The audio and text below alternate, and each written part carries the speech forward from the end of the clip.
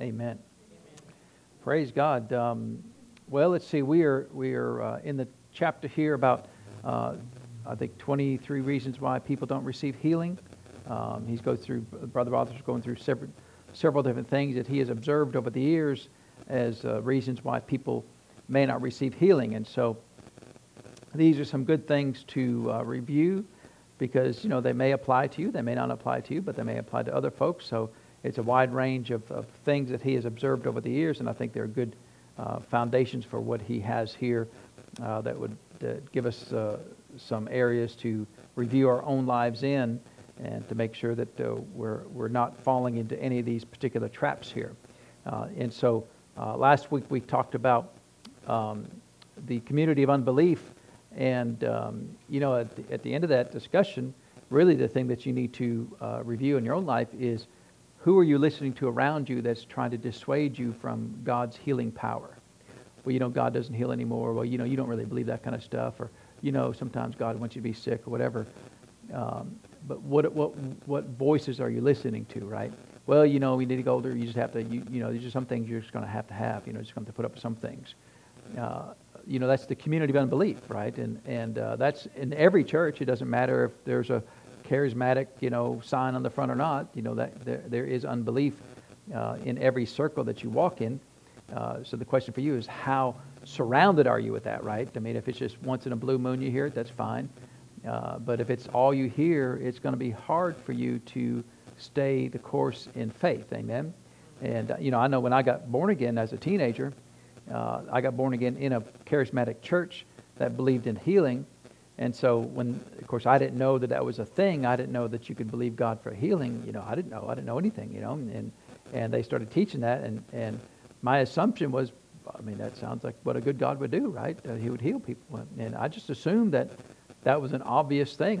It was years later that I started finding out that people actually didn't believe that. And I was thinking, well, why wouldn't you believe that? The Bible teaches that, and I was just really naive, I thought there was like one or two people maybe who didn't believe that because, for some things like that, why wouldn't you believe that God's a healer? But some people grow up in that. They grow up in a church that tells them all the time that God doesn't heal. And even in a lot of the Pentecostal churches, they'll tell them that, well, God doesn't always heal. Well, if God doesn't always heal, then what do you apply your faith to? Because faith is God does this and he doesn't change. So if God might do that, then that's not really faith. You can't have faith in God might do that, right? Just like a sovereign move of God. If it's a sovereign move of God, then will God do it? Well, I don't know. It's a question whether because if he didn't promise that he would do it, just for example, in the Great Commission, the Great Commission said that these signs shall follow them that believe in Mark chapter 16. And it goes on to several things. And at the end of it, it says, and they shall lay hands on the sick and what? They shall recover. So we can have faith that if we lay hands on the sick as believers, that they'll recover. Amen. And that's our faith. And well, what if you don't know the person's faith that you're praying for? Well, unless the Spirit of God gives you more information, because sometimes, their attitudes or their history or whatever could be a hindrance to their believing. But if you don't have a thus saith the Lord or an unction from the Spirit of God, then you believe that when you lay hands on the sick, they shall recover. But notice it never says that the believer shall pray for the dead and they'll be raised from the dead. So raising from the dead is a sovereign act of God. Will he do it? Maybe he won't. You don't know. You have to, in the moment, find out from the will of God, from the Spirit of God, do you want me to raise this person from the dead? So there's no general faith because there's no general word that says we can believe God that he will raise the dead. Now, has he raised the dead? Plenty of times. Did Jesus raise the dead? Plenty of times he did. Did Peter raise people from the dead? He did. Did Paul raise people from the dead? He did. So we see that God is still raising people from the dead, but we have no promise to say he'll always do it. So the best we have is hope, right? We can hope that he will. We can petition that he will. But can we guarantee that he will? We can't guarantee that he will because he never said that he would all the time. But for healing, he said that by his stripes you were healed. The believer shall lay hands on the sick. So we can always believe that we can be healed because we have the word of God for that. But if you're living around people and listening to people all the time, well, you don't really believe that God always heals, even though that's contrary to the Word of God, because the Word of God clearly says that you can always be healed. So for us, be careful about who you listen to the most. Amen. Be careful about who has a significant influence in your life in the area of faith. And so, if you just listen to the old town gospel, show, whatever it is, I don't know if there's such thing like that, probably is, but if it's all doubt and unbelief, turn the channel, watch some taped commercials or something that might get more out of it. But just be careful, amen, because you don't want to be in a community of unbelief, because it will get on you. There is people, that were called sheep for a reason, right? We have the herd mentality many times. If the flow's going in that way, it doesn't matter if it's right or wrong, we'll go that way many times. If everybody believes the wrong thing, we may all believe the wrong thing just because, well, everybody's believing that. It must be, maybe that's the right thing to believe. So just be careful, and really it's easy. Are the things that you're hearing, do they line up with the Word of God? If they do, praise God, hang around there all the time, right? If all you hear is things that are contrary to the Word of God, then you might want to question, do you need to hang around that area more, right, or less?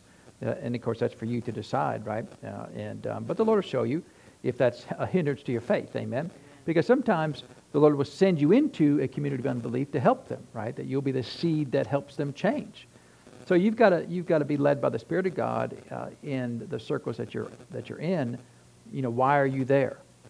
If you're an influencer and you're trying to help them move the needle from unbelief to belief, praise God. But if you find yourself believing God less because you're hanging around there, you might want to consider, is that where God wants you to be, and talk to the Lord about it. Amen. And so the next, let's turn to Matthew chapter 15. The next area that he's talking about is the traditions of men. And he says here in Matthew chapter 15, let's start in verse 1. It says, Then came to Jesus scribes and Pharisees, which were of Jerusalem, saying, Why do thy disciples transgress the tradition of the elders? For they wash not their hands when they eat bread. And Jesus, he's just so smart. Jesus answered and said to them, Why do you also transgress the commandments of God by your tradition?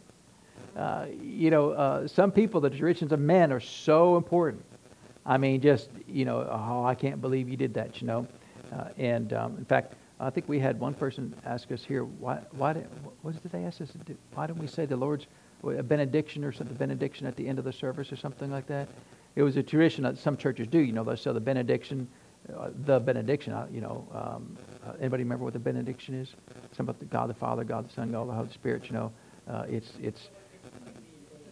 it's something to that effect, right? But I mean, it's not even scripture. It's a tradition, right? Now, I don't have a problem with tradition, and I like the benediction. I mean, if I could remember it, I would like it even more, right? But I tend to like what the Word says myself. But it was a sincere question. Why don't you all do that? And to me, to be honest, I don't have time to learn a bunch of tradition. I just like to look what the Word says. Do that, right? And I mean, just everything else. I just don't have time for those things, and not interested in finding out those things. But I just love. Isn't Jesus so smart? Why do you transgress the tradition of elders? Is that important? I mean, are we supposed to do that? Are we supposed to do what the elders did and have a secret handshake or whatever it is that they did? And Jesus said, "Why do you transgress the commandments of God by your tradition?" So sometimes our tradition overrides the commandments of the Lord, right? Now, in this case, they're talking about the washing of hands, but Jesus said you're violating honor your father and mother, and he that curseth father and mother, let him die the death. And he said, in the context of what Jesus was talking about is, you say that it's okay to not help your father and mother as long as you're helping the church, but that's not what the Word says. The Word says, honor thy father and mother, amen? And so if you've got to decide to help your father and mother or help the church, then, really you should honor your father and mother. I mean, that's what he was saying, right? Why would you, and the context is really financially helping your father and mother. A lot of people because the preachers will preach so hard about money that they think if I don't give to the church, even if mom and dad has to go hungry, I'll be okay because I'm obeying God, and which is just kind of crazy, right? But why would you let your mom and dad go hungry, but give money to the church? And so that was the context of that. But the traditions of men many times will override the law of God, right? And then he goes through several examples of that. One of them says that one tradition of men is that God is the author of disease. And of course, they'll pull out some obscure verses sometimes. A lot of times they'll pull out Job. It's amazing how much of a Bible scholar Job was, that so many people quote him. And he knew almost nothing, right? I mean, nearly everything he said was wrong. And in fact, about the only thing he said that was true was that which I feared the most has come upon me. That was a true statement, right? And so why would you base your doctrine upon somebody who greatly feared everything in the world and it all came upon him? So what came on him? Sickness and disease. Well, that came about because of fear. What else came upon him? Death and destruction. Well, that came about because he feared. What else came about? Complete poverty and lack. Well, that was because he feared those things. So why is he an example about anything except for the very end when he finally repented? Amen. And so, I don't know why it seems like we pick the worst people. When Jesus was at the leper and the leper said, if thou wilt, thou canst make me whole. And Jesus said, I will, be thou whole. But we forget what Jesus said. Well, yeah, but look what the leper said. But that's, who knows more between the leper and Jesus? Who's going to establish doctrine more between the leper and Jesus? It's always going to be Jesus. So why are we looking at the wrong? Well, we look at those because those other voices align with our traditions. Well, God's the author of disease, and He uses disease to help us, right? To help us stay humble. Which is funny because and I hear people say, "Lord, make me humble." And yet, every time when you read about humility, what does it say? Humble thyself under the mighty hand of the Lord. There's nowhere in the Bible that says God will humble you, right? No prayer for God to humble me. The prayer is, God, show me how to stay humble, and I will choose to remain humble. Amen. And so, but that's. And some people get fighting mad if you upend their tradition. They will be fighting mad, I mean, just like, the benediction and doxology.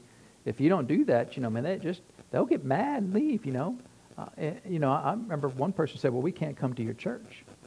Well, why can't you come? Well, you don't receive communion every Sunday. Okay, are you just like hungry or something? I mean, what? I mean, is there any book, chapter, and verse that says you've got to receive communion every Sunday? I mean, is that going to put you over? I mean, but is there any book, chapter, and verse? But they said, I can't imagine going to a church that doesn't receive communion every Sunday. Well, we have 3 services a week. What about Wednesday? What about healing school? We're in healing school. Actually, healing school would be a good time to receive healing because half of the communion is about healing, right?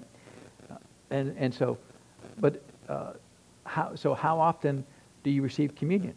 It's up to the tradition of men, right? Because Jesus said, however often you do it in remembrance of me. But did he say how often we should do it? No. So whenever you do it, no matter how often you do it, it's your tradition. So our tradition is we receive it once a month. Is anything wrong with receiving it every week?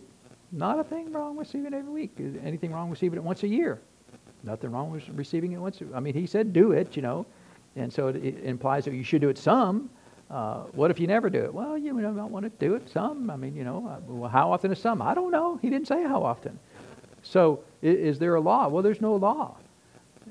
But to say I can't go to church, I can't go to a particular church because they don't do this tradition, says that it doesn't matter what the Spirit of God tells me to do, I can't do that because they don't do the tradition of men. Well, then you've elevated the tradition of men over the commandments of the Lord. Because if the Lord said to go there, well, Lord, I can't go there. I had some people say, well, I can't go to storefront church.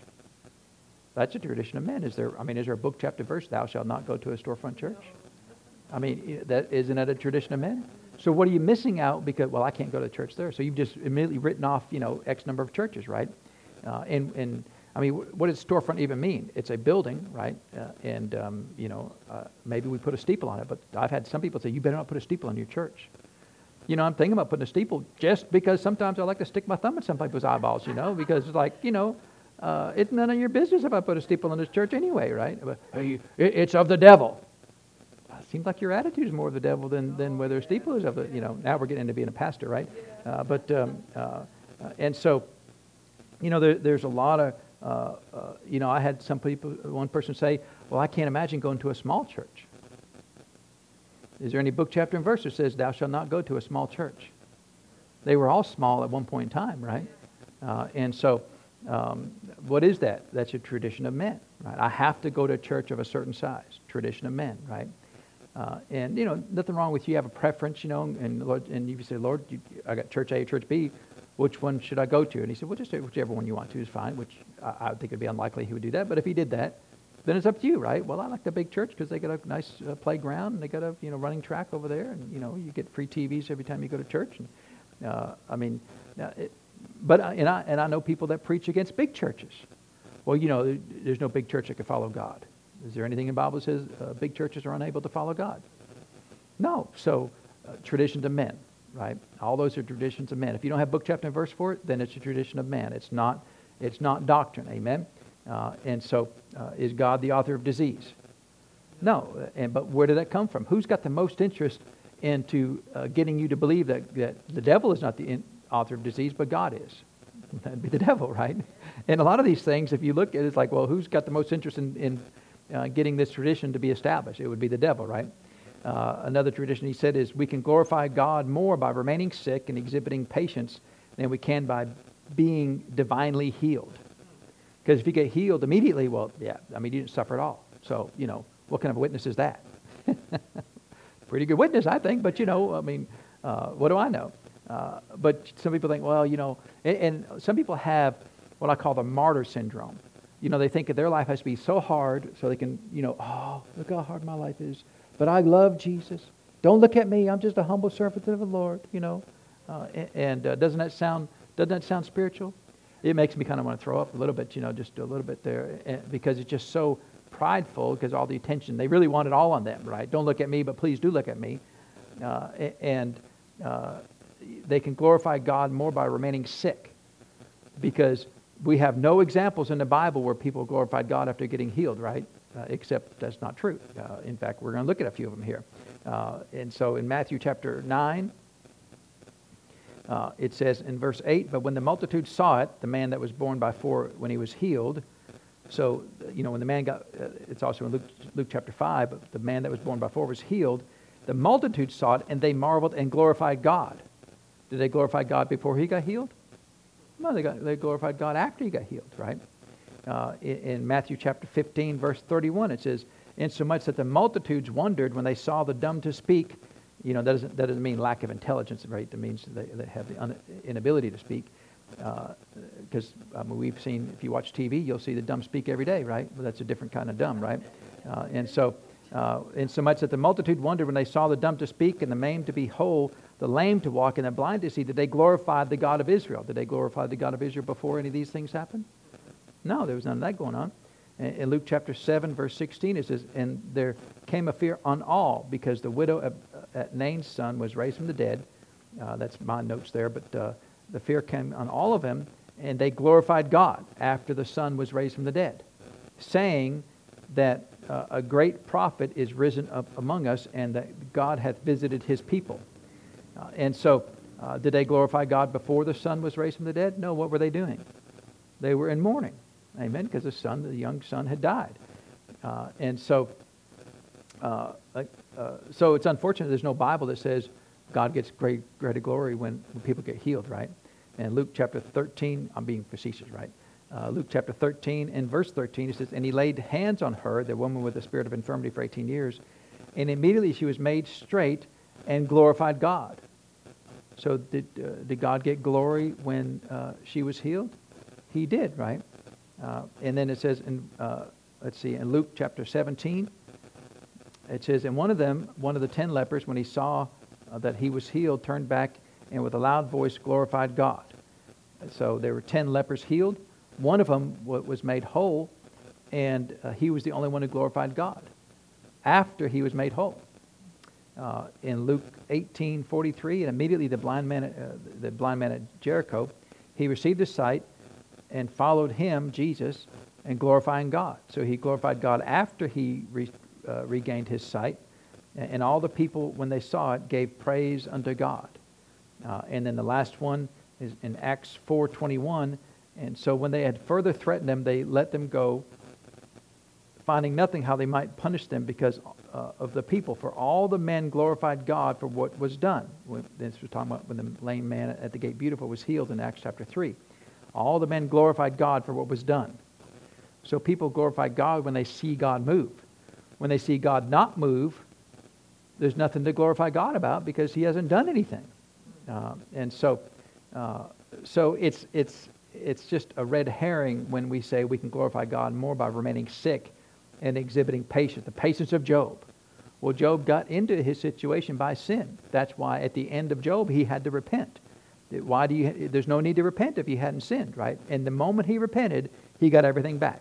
So why are we watching somebody who, he was in sin for 42 chapters, right? There's 42 chapters in the last chapter that he got everything back. Why are you going to follow somebody who does that?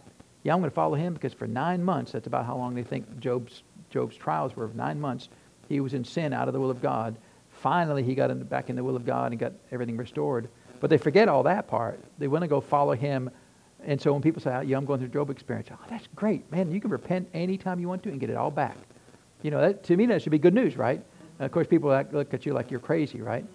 And I even went through and showed somebody who believes Job, we should follow Job's experience. Well, let's just see what the word says. What's it say right there? And Satan went and struck Job. Okay, what's that say right there? Well, Job said that which I feared the most to come upon me. Yeah, okay. Then what's it say right here? Well, Job repented. What's it say next? Well, Job got restored. Okay, so who was at fault? Well, God put it all on him. But we just read through. The devil did it. Job did it. And then once Job repented, God restored everything to Job. That's the only thing God did. It never says that God put these things on Job. It said that he revealed to the devil that Job is in your hands. But Job was in his hands before God ever revealed it to the devil to begin with because he was in fear. You get in fear, you get out of the will of God, you get on the devil's territory, and it may take the devil's, he's one of the dumb who speak sometimes, right? The devil didn't realize it until the Lord showed him. He would have figured it out eventually, though, and took all those things from Job. So can we glorify God more by remaining sick? No, because number one, can you complete the Great Commission to go into all the world if you're sick in bed? I mean, the very thing, when Jesus said to go into all the world, that's the very first thing he told us to do, right? And the very first thing he told us to do, we're unable to do if we're sick. And so we are unable to complete the will of God. And so you're telling me somehow that although you're violating the will of God over here by not going to all the world and preach the gospel, somehow you're doing the will of God by not being well enough to preach the gospel, right? Because if you can't speak, if you're intubated or you're in a coma or you're, and I'm not disparaging anybody who's in those things. I'm just saying that if you're saying that is what glorifies God, then you're out of alignment with the Word of God. Amen. Because we just read how many verses, and you won't find, and they obtained sickness and glorified God for the sickness they had just obtained. No, you won't find any of that. Amen. And so be careful about the traditions of men, right? Be careful about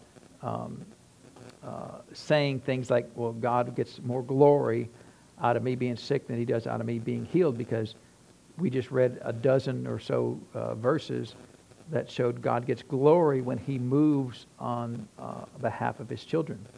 Another one is that the age of miracles has passed. Anyone heard that? Age of miracles has passed, right? God's not doing that anymore. That was great while it was happening, but now that time is over, right? And they use scriptures like, in fact, I'll just show you one scripture that they use, because I told you when I first started the class here years ago, I called up one of my friends who goes to the First Church of Doubt and Unbelief. What is it that you guys, why don't you believe in healing? And they gave me some scriptures. They gave me this was one of them, and to prove why God doesn't heal anymore. And so, which is kind of funny because I thought, well, I never read that scripture that way. I guess if you really try hard in unbelief, you can get there, right? So here in 1 Corinthians chapter 13, it says in verse 8, charity never faileth. And so that word charity is really the love of God. So love never faileth. But where there be prophecies, they shall fail. Where there be tongues, they shall cease. Where there be knowledge, it shall vanish away. For we know in part, we prophesy in part. So where it talks about prophecies and tongues, that they're going to come to an end, it says in verse 10, but then when that which is perfect is come, then that which is in part shall be done away. So their statement is that the thing that's perfect that came is the Word of God. And so when that came, then all these other things that were done in part were done away with, which just doesn't even make any sense, because the Word of God says you can be healed supernaturally. So how does that even do away with the miracles, right? And so it doesn't, to me, doubt and unbelief is just dumb, because it doesn't make any sense to me, right? Faith makes sense to me. God said it, and we believe it. Oh, okay, that makes perfect sense to me. The level that people have to go to get into unbelief, like a statement like this, that the age of miracles is past, it defies all logic, right? Defies all Bible entirely. But they'll use verses like this, that which is perfect is come, then that which is in part shall be done away. But the problem with that statement is one of the things that's going to be done away with in verse 8. Prophecy is fine, tongues is fine, because it's supernatural. Yeah, we got to get rid of those. But the last one says, when knowledge is one of the things that are going to vanish away. Has knowledge come to an end? I mean, our whole life is dedicated to the pursuit of the knowledge of the Word of God. I mean, that's part of our life as Christians, is to pursue the knowledge of the Word of God. Do we know all there is to know about the Word? How much time do we spend studying the Word of God to learn more about what the Word of God says? I mean, if you're in the ministry like I am, I spend a lot of time reading the Word, studying the Word, obtaining knowledge of the Word. So has knowledge come to an end? Then if knowledge hasn't come to an end, then neither has prophecy, neither has tongues, and neither has miracles and signs and wonders, right? And they'll say that, well, God has given us doctors to replace supernatural healing. How is that how is that an upgrade? Because, God only moves forward, right? He never backs up and says, well, I'm going to give you something worse now. I mean, you had great healing under the Old Testament. New Testament, it's even better, but you get no healing, right? So, you go down and you say, boss, can I get a raise? I'm going to give you a raise. It's going to be better. You're making $10 an hour right now. Starting tomorrow, you're going to make $8 an hour, and that's better. Well, how's that better? Because 8 is better than 10. And you're like, could I ask a question? What? How is 8 better than 10? And they'll look at you like, well, if you don't know, then, then you're not smart enough to figure it out. If I have to explain it to you. And they'll demean you, won't they? I mean, if you don't know that 8 is better than 10, what's wrong with you? And you ever had that attitude by unbelievers, Christians who are unbelievers? Well, if you don't know that doctors are better than supernatural instant healing, then I can't explain it to you. I mean, there's just no words can explain that, right? And they'll say things like, when the last apostle died, the age of miracles ceased. Well, I can actually hook up with that statement because they've never read the Word. Because they think that that there were only 13 apostles, right? That there was the original 12, and then Matthias got signed up in Acts chapter 1, and then Paul was an apostle. So that's really 13, right? I mean, we're not going to count Judas. He's off the list, but so there was 13 apostles, and that was it. And that after he died, no more apostles. Except the problem is that the apostolic ministry is part of the New Testament church, and it's still in active use today. God's still calling apostles today. There were more than the 12 apostles in the book of Acts, right? Silas was an apostle. Timothy was an apostle. There's at least 25 either named or unnamed apostles talked about in the New Testament, which implies that the apostolic ministry is still in effect today. So, so when someone says, well, the last apostle died, miracle stopped, you're 100% right. They look at you like, really, you agree with that? I thought you went on faith here. I do. But yeah. So they ceased 2,000 years ago? No, because they're still apostles today, right? But were apostles the only one who provided healing in the New Testament? No. What happened in Acts chapter 8 with Philip, right? In fact, let's just turn over there so Because, the Lord doesn't show us all the examples, but he shows us just enough to know that to remove some of these weird thoughts, right? And so in Acts chapter 8, what was Philip's first job? Where did we first hear about our friend Philip? What chapter in the book of Acts? He was a deacon, right? What chapter was a deacon appointed? Anybody know? It's Acts chapter 6, right? And so Acts chapter 6, Philip was a deacon. So was he an apostle? No. Was he ever an apostle? No. What was it? What in Acts chapter 21? What was the role of Philip? What was he called then? He was called the evangelist, Philip the evangelist, right? But in Acts chapter 6, he was Philip the deacon. So somewhere between Acts chapter 6 and Acts chapter 20 and 21, he was promoted to the role of evangelist, right? But here in Acts chapter 8, he's still just Philip the deacon. And it says in verse 5 that Philip went down to the city of Samaria and preached Christ unto them. And the people with one accord gave heed unto those things which Philip spake, hearing and seeing the miracles which he did. For unclean spirits crying with loud voice came out of many that were possessed with them, and many taken with palsies that were lame were healed. And there was what? Great joy in that city. That sounds like the last verses we read, right? That God got glory when people were healed. But so Philip was just a deacon, right? But he was doing signs and wonders. In fact, back over in Acts chapter 6, in verse 8, it says, and Stephen, full of faith and power, did great wonders and miracles among the people. So Stephen, as a deacon, his job was to wait on tables. That was waiting on tables and doing great signs and wonders and miracles. Amen? A lot of people do great signs and wonders and miracles want a job, right? They want to be famous. They want to be seen by everybody. He's still waiting on tables. So were the apostles the only ones doing miracles in the New Testament? No. Regular old lay people, laymen were doing, because the deacon is not, some denominations elevate deacon to almost the same as a pastor, really above the pastor, some denominations, right? But the deacon was a table waiter, right? That's his job, to just clean the tables and feed people. That's not really much of a full-time ministry as far as called of God from before the foundation of the world to spread the teaching of the gospel. But they still did that work, right? So these non-apostles were doing miracles. So has the age of miracles passed? No, because God was using the ministers to do healing and signs and wonders. He was using the lay people to do signs and healing and wonders, right? He was using really anybody, even in Acts chapter 10. Turn over to Acts chapter 10.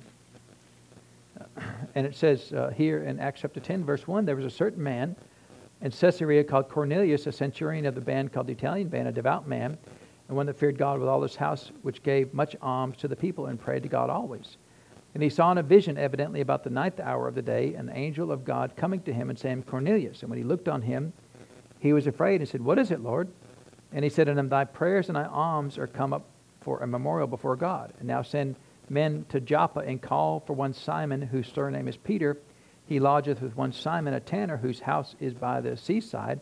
He shall tell thee what thou oughtest to do. Well, what did Peter tell him what they ought to do? Get born again. See, Cornelius wasn't even saved. And God did miracles, signs, and wonders with him by appearing to him supernaturally with an angel, an angelic messenger, and visited him supernaturally because he loved God, right? He feared God. He loved God. Now, he didn't know Jesus. He wasn't even a Christian. But God moved on his behalf, didn't he? Wasn't he an apostle? No. Was he even a deacon? Was he even a Christian? Wasn't even a Christian. And God still moved on his behalf, didn't he? Amen? So if God moved on his behalf, will he move on our behalf? He will, right? And so Brother Bosworth said about this statement, I wrote it down. He said, of all the present day traditions of the elders or ministers, this is the most foolish, illogical, and unscriptural of any that I know. And I put a note, I would have to concur with this statement. It's the most foolish, illogical, and unscriptural of any that I know. But, I read that scripture there in 1 Corinthians 13. But you'd have to really take a square peg in a round hole to make 1 Corinthians 13 say that the age of miracles has come to an end, right? And yet, the problem many times when people approach the Word of God, instead of approaching the Word of God with an open heart, with a sincere desire to learn, they go with an established idea, and they're looking for a Bible that will support that idea, that tradition, that thought, instead of looking for what the Word says, and then making sure that their ideas or traditions conform to the Word.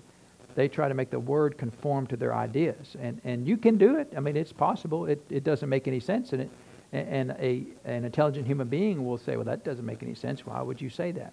That somehow 1 Corinthians 13 says that the age of miracles has come to an end by reading of the Word, right? And so he also went on to say that the age in which we live was intended by our Heavenly Father to be the most miraculous of all dispensations.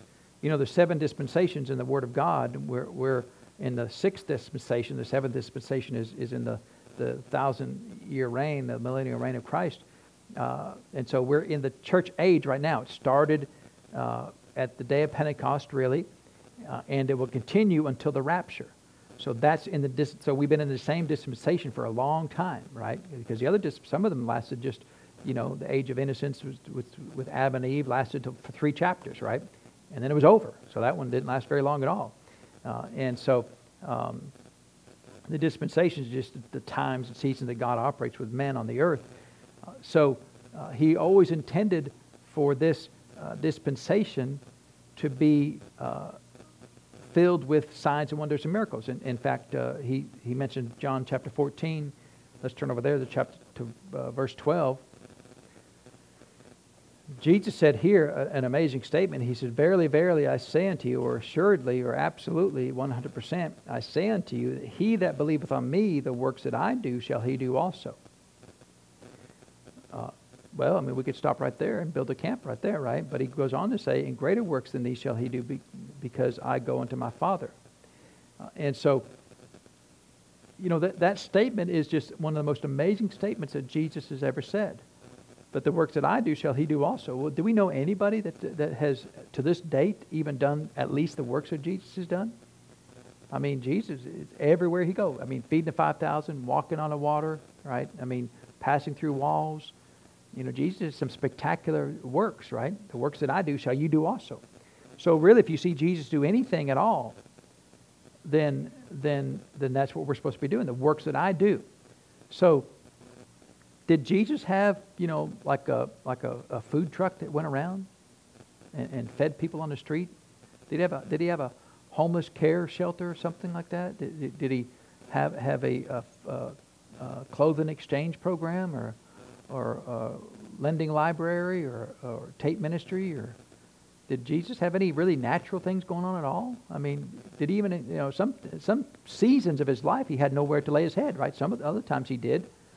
But, one time he said, "I have nowhere to lay my head," right? But other times he did. They said, "Well, we want to see where you're staying. We'll come and I'll show you where I'm staying." So, but there were times when he didn't have a place to stay, just physically, right? And so, what works could he possibly be talking about? Did he do anything natural at all? Did he have a ministerial association? Did he have a partner club? Did he have a, send me $1, I'll send you a little bottle of, anointed oil, straight from the John the Baptist Association? And I mean, did he have anything like that going on? I mean, nothing, right? He had no natural works going on at all. There was nothing that you could go and join and be part of some natural event that Jesus was managing as part of his ministry. So the only works that Jesus did were supernatural works. Raising the dead and healing the sick and preaching the gospel. He did that a bunch. Teaching the Word of God a bunch. And so, but if it was only teaching and preaching, then that's not really the works of Jesus, because every minister prior to Jesus, including John the Baptist, did that, right? But John the Baptist we have no record of any miracles that John the Baptist ever did. And so he could have just said, if it was only preaching the Word, then the works that John the Baptist did shall you do also. I mean, he didn't need to elevate it up to him. He could have just left it at the level of John the Baptist and be good with that, right? Any of the prophets, I mean, we don't know Malachi. We don't have any evidence that Malachi ever raised anybody from the dead. He was a prophet, the last prophet of the Old Testament that we have record of. Why did he say the works that Malachi did? Preaching the gospel, right, by inspiration of the Lord. And so No, when he's talking about the works that he do, he's talking about this supernatural works. And to come to any other conclusion would be a violation of the simple reading of the Word of God. And people will go to painful, long, complicated explanations why that's not true.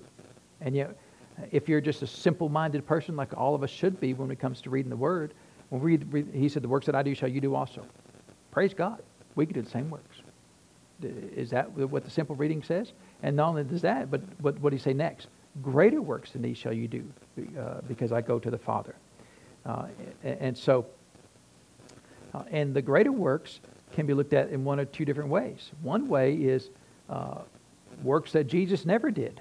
Was there any examples where Jesus prayed for the restoration of a missing limb? We had a withered hand, right? That was close, but it was there, but it was withered, so it got straightened back up. That's great, but there was never a case where there was no hand, and then it was restored, right? And yet we read stories where Azusa Street, back with William Seymour, and it was some of them were the children in the church that would go pray for people before the service started, and the limb would grow out. Well, that's really a greater work than Jesus did, in the sense that he never did that, right? So, and the other way to look at it is, how many miracles could Jesus do? When he was on the earth and he was in Galilee, were there any miracles being done in Egypt? No, because Jesus could only be one place, right? Now, in the spirit realm, he can be everywhere at the same time. How that works, I don't know, but, he can be because he's God. But when he was on the earth, he was limited to being only where he was. So now, how many Christians are there in the earth? Well, there's 1 billion Christians or so in the earth. That means we can span the entire earth all at the exact same time, anytime we want to. So we can do not only greater works in the actual work itself, but also in the quantity of works. We can just do more. 1 billion people can always do more than one person can do, right? It's probably pretty close because Jesus was pretty good, right? But still, the works that we do, so we should never limit God, right? The other thing I think sometimes people limit God is they say that we can only do miracles that are listed in the Bible. If the miracle is not listed in the Bible, then it won't be God. But the problem I have with that is, if that was true, then Jesus didn't have a ministry. Because there was nobody walking on water before Jesus walked on water, was there? There's nobody passing through the crowds before Jesus passed through the crowds. There was people raised from the dead, so that was okay. But no, did anybody part the Red Sea before Moses did? No, so Moses had been like, Lord, can't do it. There's nobody else done this, so, So, you can't limit God to only recorded miracles we can only do things that are listed in the Word of God, because then you can't do verse 12. Because it's greater works than these. So greater works would have to be works that were not done by Jesus, right? Works that are bigger than what Jesus did, or more spectacular. How you measure greater, I don't know, but greater sounds to me like it means greater, right? Something that Jesus didn't do. So if it's something that Jesus didn't do, then it would clearly have to not be in the Word of God, because if it's in the Word of God, then it's a work that he already did. So we don't want to limit God. I think sometimes people say that because they don't want to be found to be outside the will of God, right? They don't want to do something that would be ungodly. But it's really easy because to test it, because when a miracle happens, who's getting the glory? Whoever gets the glory, that tells you whether it's God or not, right? Who's getting the attention? And you remember when that book was going around, the Bible that was leaking oil, right? Remember that? It was a few years ago. Who's getting all the attention? What was getting all the attention? The book in a tub, right? Was Jesus getting the attention? No, it was a book. Come see the book, right? Well, to me, if the book's getting the glory, not the Lord, or the people carrying the book's getting the glory, but not the Lord, then, seems something a little suspicious to me, right? I'm not the Lord, but seems a little suspicious to me, right? But we read all those examples and they glorified God. Well, if they're glorifying God, sounds pretty good to me, right? Then do it all. Amen? And so the age of miracles has not passed. And in fact, he said that the Holy Spirit did all the work through Jesus, right? If we go back to John, I think he mentions this later on somewhere, but in John chapter 5,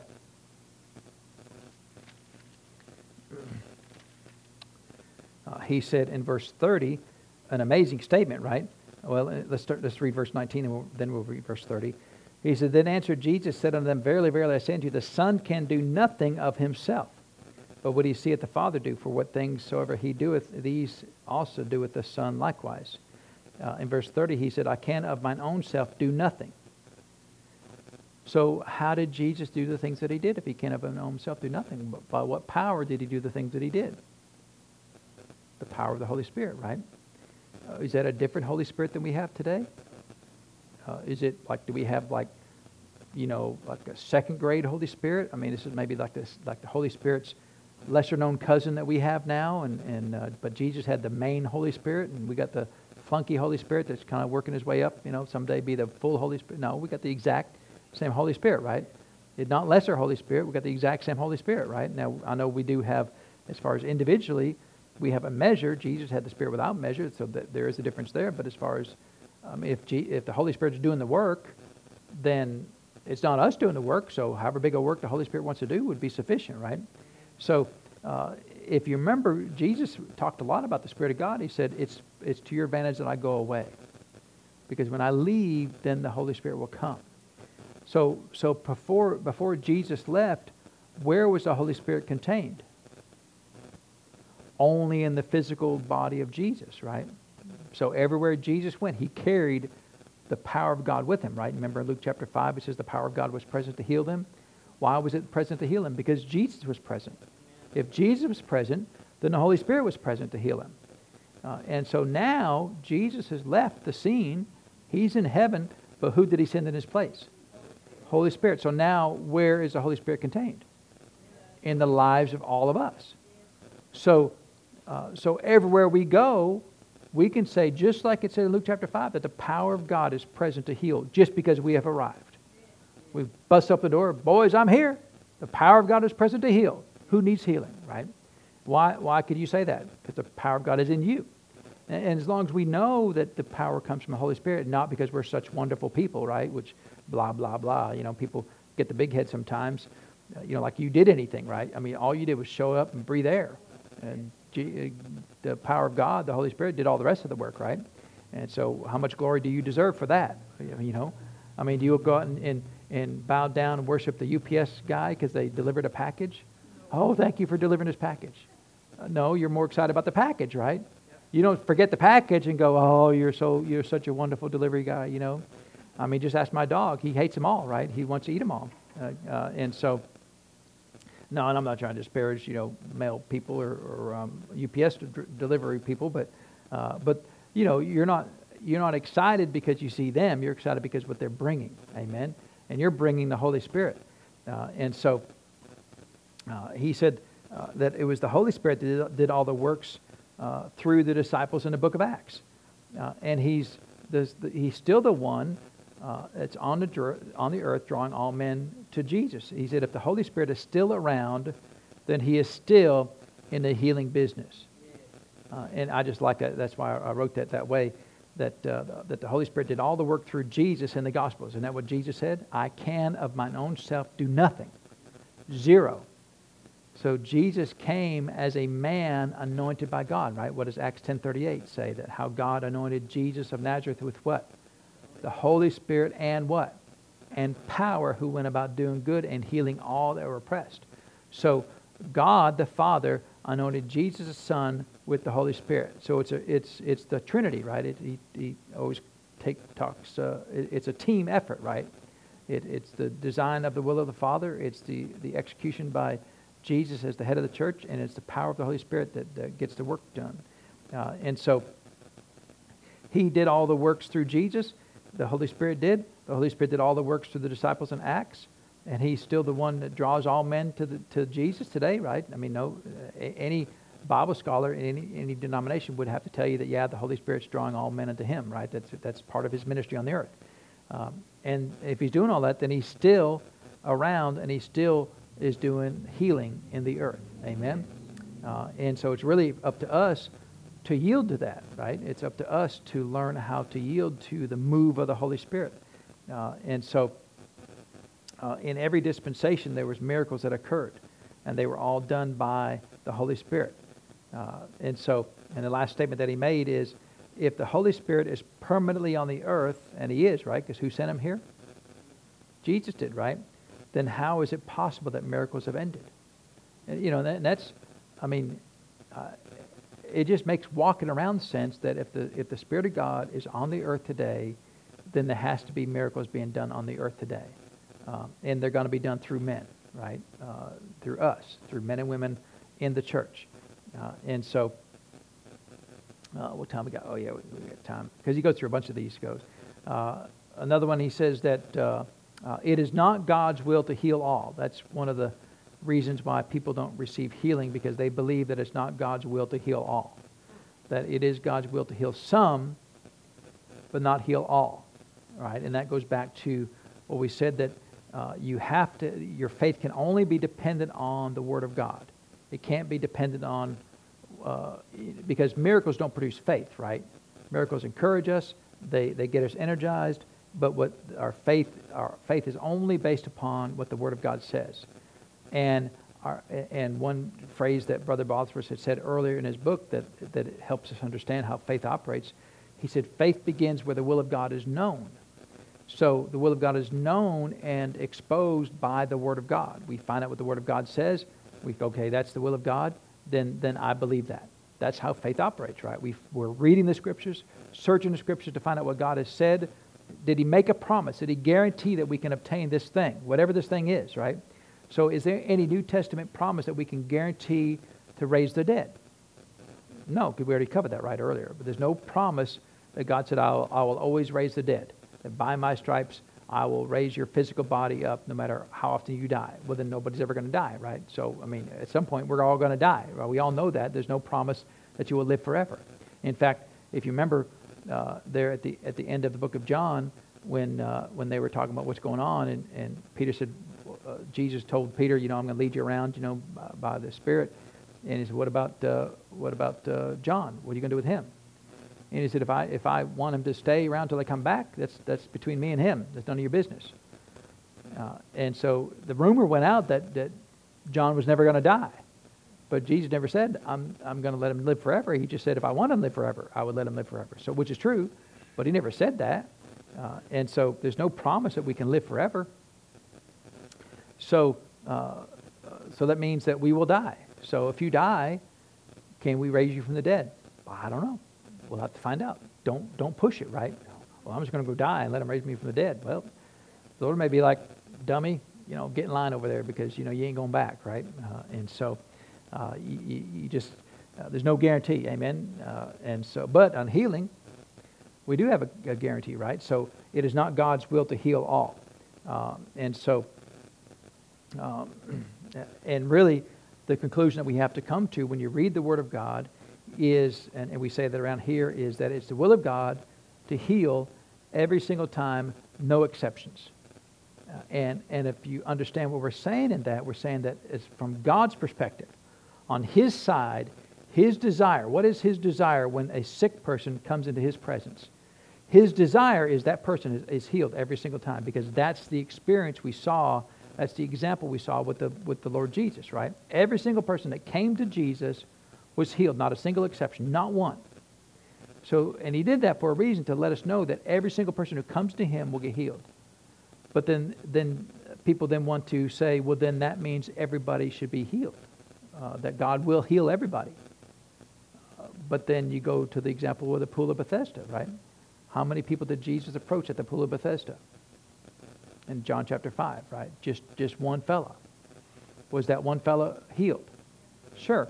Was anybody else healed that we know of? No, but they said there's a great multitude there. Well, why was only one God? So therefore it's not God's will to heal everybody. I mean, God doesn't always get what He desires, right? When it comes to man, He doesn't always get what He desires, because doesn't the Bible say that He wills that all men be saved and come to the knowledge of the truth? So then it means everybody gets to go to heaven, right? No. His desire is for everyone to come to heaven. Everyone that comes to Him will get to go to heaven.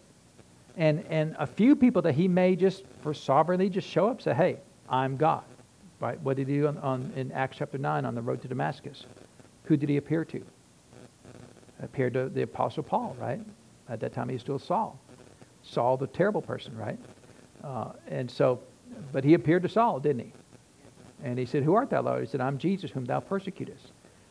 And so, can God appear to every single person in the world?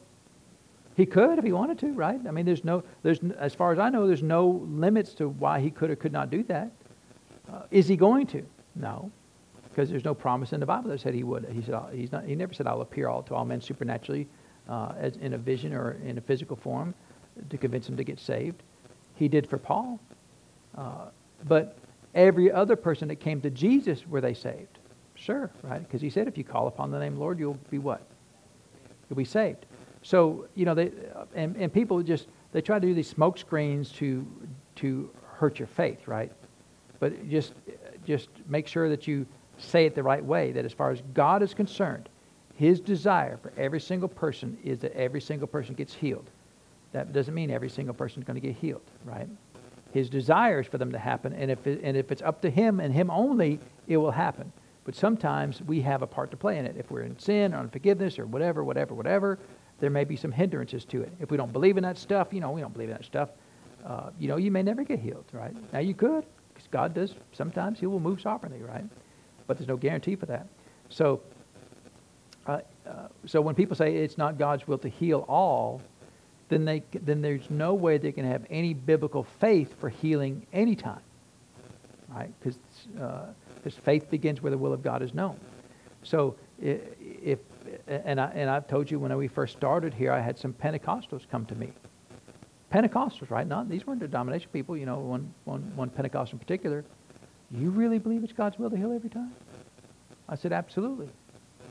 And they left it, and they shook their head and said, I'm just going to have to think about that. I'm thinking, well, how long would you have to think about that? How long would you have to decide, is the loving, kind, precious God that we all serve, would he ever want any of his children to be sick and unwell? I'm talking about his will, right? His desire. And that's what it's not God's will to heal. So you're saying it's God's desire that some people remain sick? In what capacity would that be a true statement, right? Never, ever, right? But if you believe that, then you may never get healed, because you can't have faith for your own healing. Because what you're going to do is you're going to go up to the prayer line, and you're going to be in line, and you're going to wait till hands are laid on you, and you're going to say, well, if I'm healed, then it was God's will. If I don't get healed, then it wasn't God's will.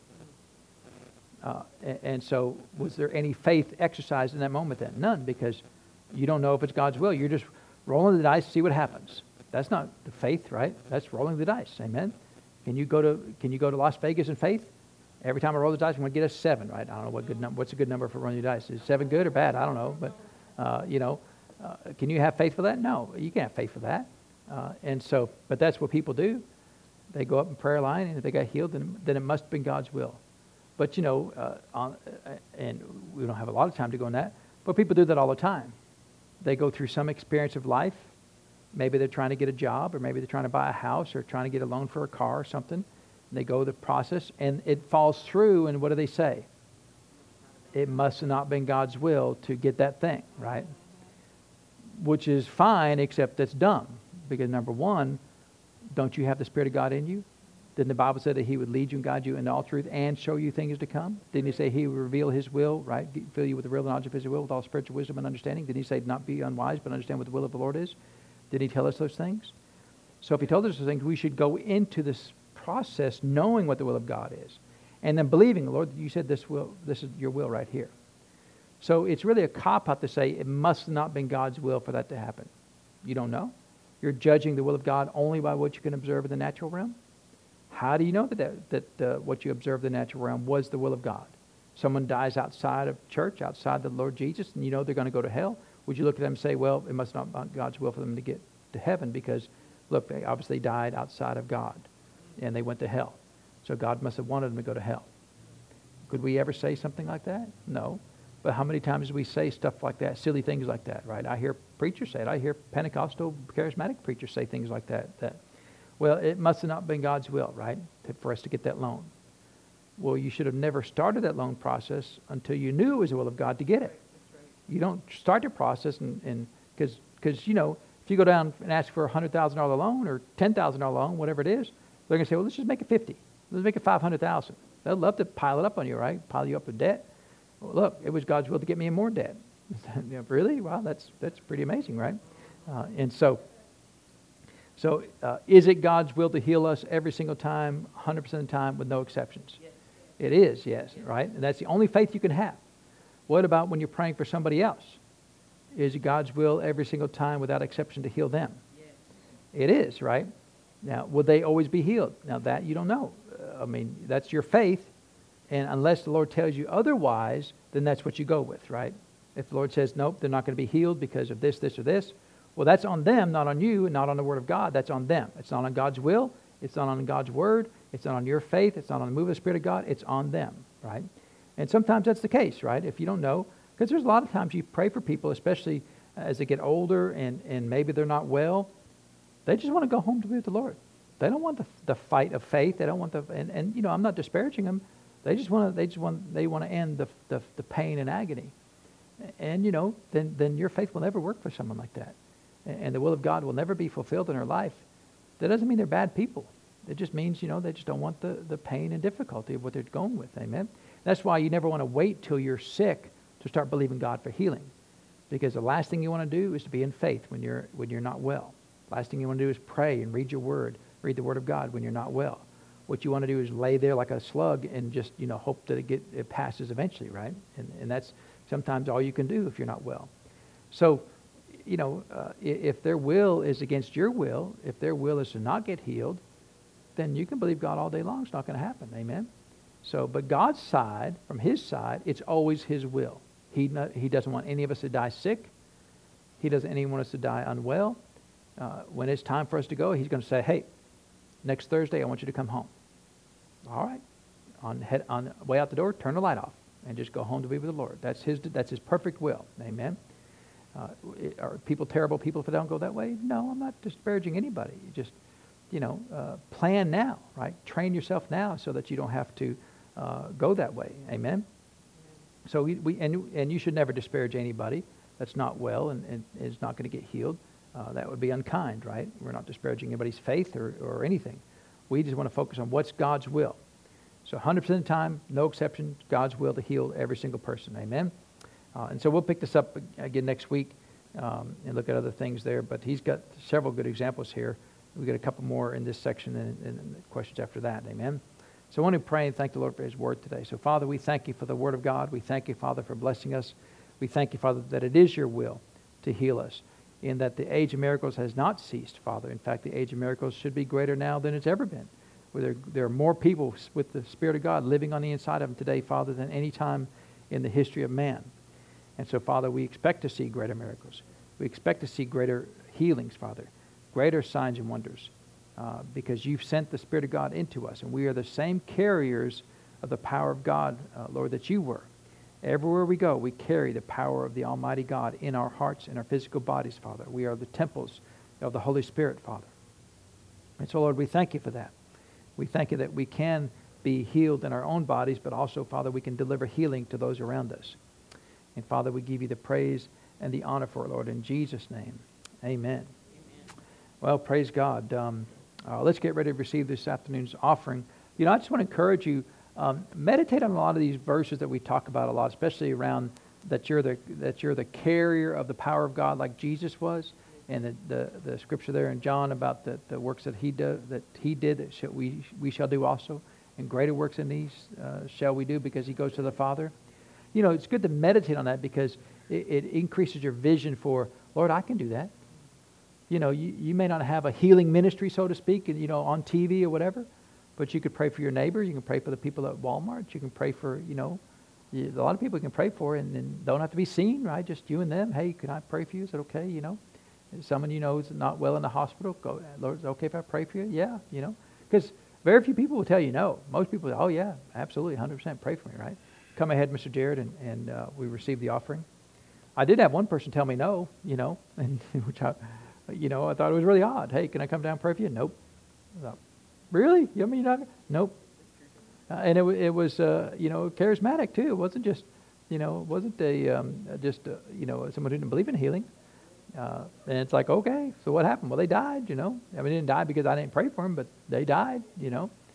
And so But that's pretty rare. It's pretty rare that I ask somebody if it's okay if I pray for them and they say no. Amen. Most people would be glad for you to pray for them. And so when you pray for them, what do you pray? 100% it's the will of God for them to be healed. Right? Well, how do you know? Unless the Lord speaks to you, you just go with what the Word says. Because He doesn't have to repeat the Word. He doesn't have to say, yes, it's my will to heal them. He already told us that in His Word, right? So the only thing He would have to tell you is, in this case, they can't be healed because of what they've done or what's going on with them. If the Lord doesn't tell you that, then you've got a green light. Pray for everybody. Amen. And so, praise God. Well, have a wonderful week in the Lord. Go pray for somebody. Amen. If you do, let us know, right? We want to know, because part of the purpose of this class is to train you all, that you all have the ability to do praying for people just like anybody does. Amen. You don't have to be a minister to do that. And if all of us are praying for people, how many more people can we pray for, right? A lot of people. Amen. So be blessed. Have a wonderful week, Lord, and you're dismissed.